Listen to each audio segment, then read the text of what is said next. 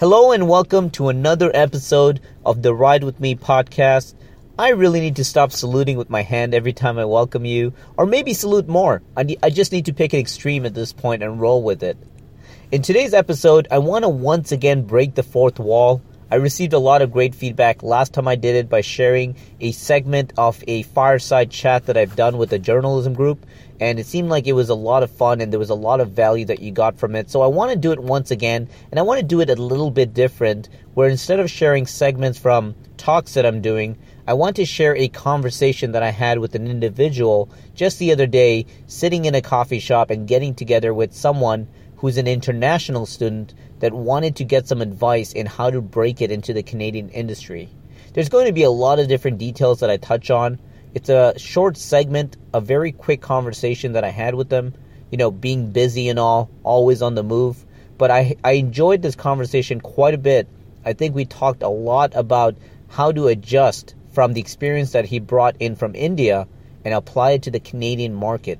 Now, if you're an international person, if you're someone that's trying to get a job with experience that you had in another country, this is definitely for you. But I also want to open this door up to anyone that's just trying to get experience, because a lot of the things that I touch on in this segment is a lot to do with what do you do if you don't have the type of experience that your potential employers are looking for. Whatever it is, whether you're trying to get into the art field or the business field, whatever it is that you're trying to get more experience for, I really hope you get a lot of value from this segment. Listen very closely to some of the things I talk about in terms of what you need to do to take control, to take initiative, and actually start building that experience. Enjoy today's episode.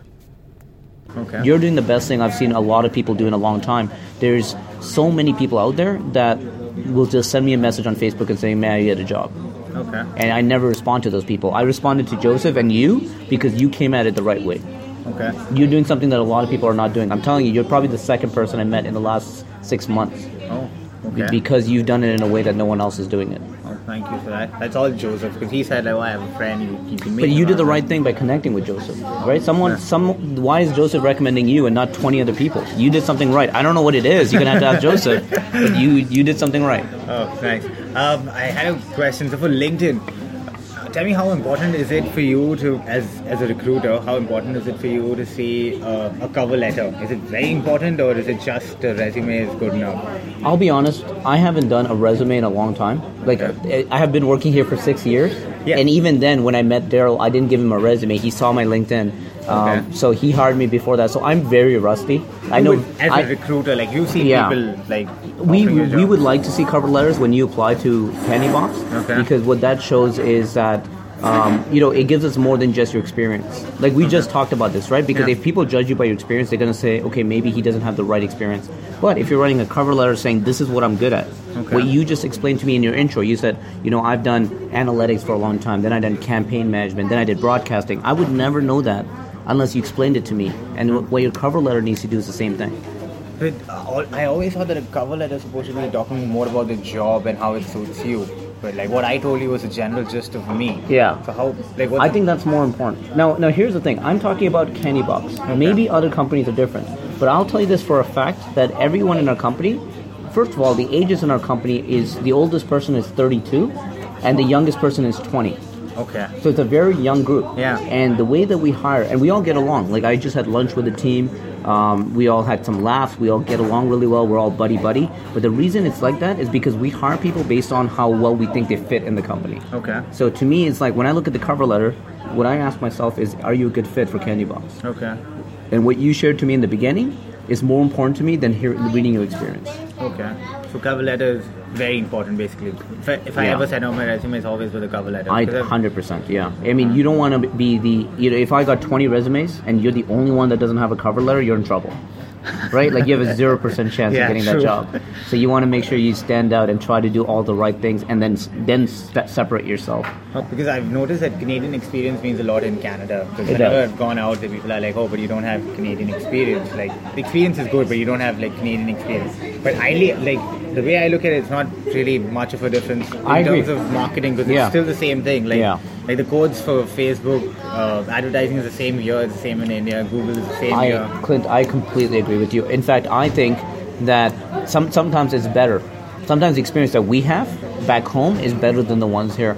And the problem is that a lot of people have expectations for what the Canadian one should be. Like my dad came from Saudi Arabia. Yeah. He graduated in university with a degree in economics. Yeah. When he came here, they didn't care. Yeah. He started working at Home Depot, right? So to me, it's like my dad is smarter than a lot of these guys running their businesses. Yeah. But they didn't let him do what he wanted to do because they saw less value in his degree. Yeah. So that's going to happen. That's a harsh reality.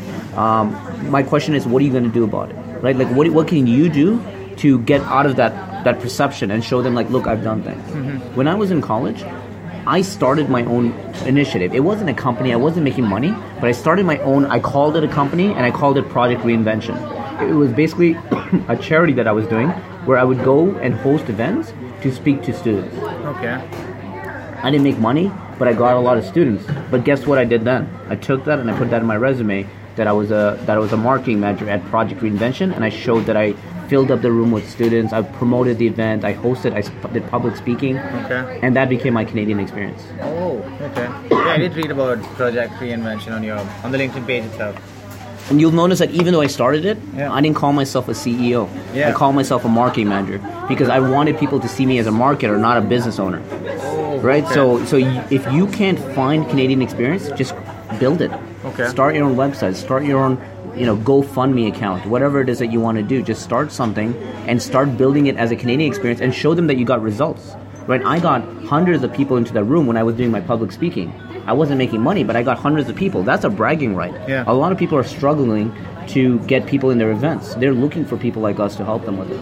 Okay. Well, that's nice. And I think you can do very well at it. With your experience, I think you can do a lot better than most people. I hope so too. And it could be something like, what is your expertise? Oh, you're very good at campaigning. Mm-hmm. Why not do a workshop on campaigning? A free workshop, host it somewhere, ask around. A lot of people will give you free rooms. Sheridan gives you free rooms. Yeah, you can just book a room. Yeah, so do that. Do a Facebook ad or a promotion. Fill up that room. It's a free thing. Sometimes Sheridan will be like, let's help you promote it too. Yeah. And just do one-day event. Just a one-day event. But now you can show pictures. You can put that on your resume. You can add that to your cover letter. And you can show that you have great Canadian experience. And better yet, you're showing that the things that you learned back home, you are applying it today and you're doing good. It's working. I hope you enjoyed that episode today, that little segment of a conversation that I had. It was a lot of fun getting to know Clint.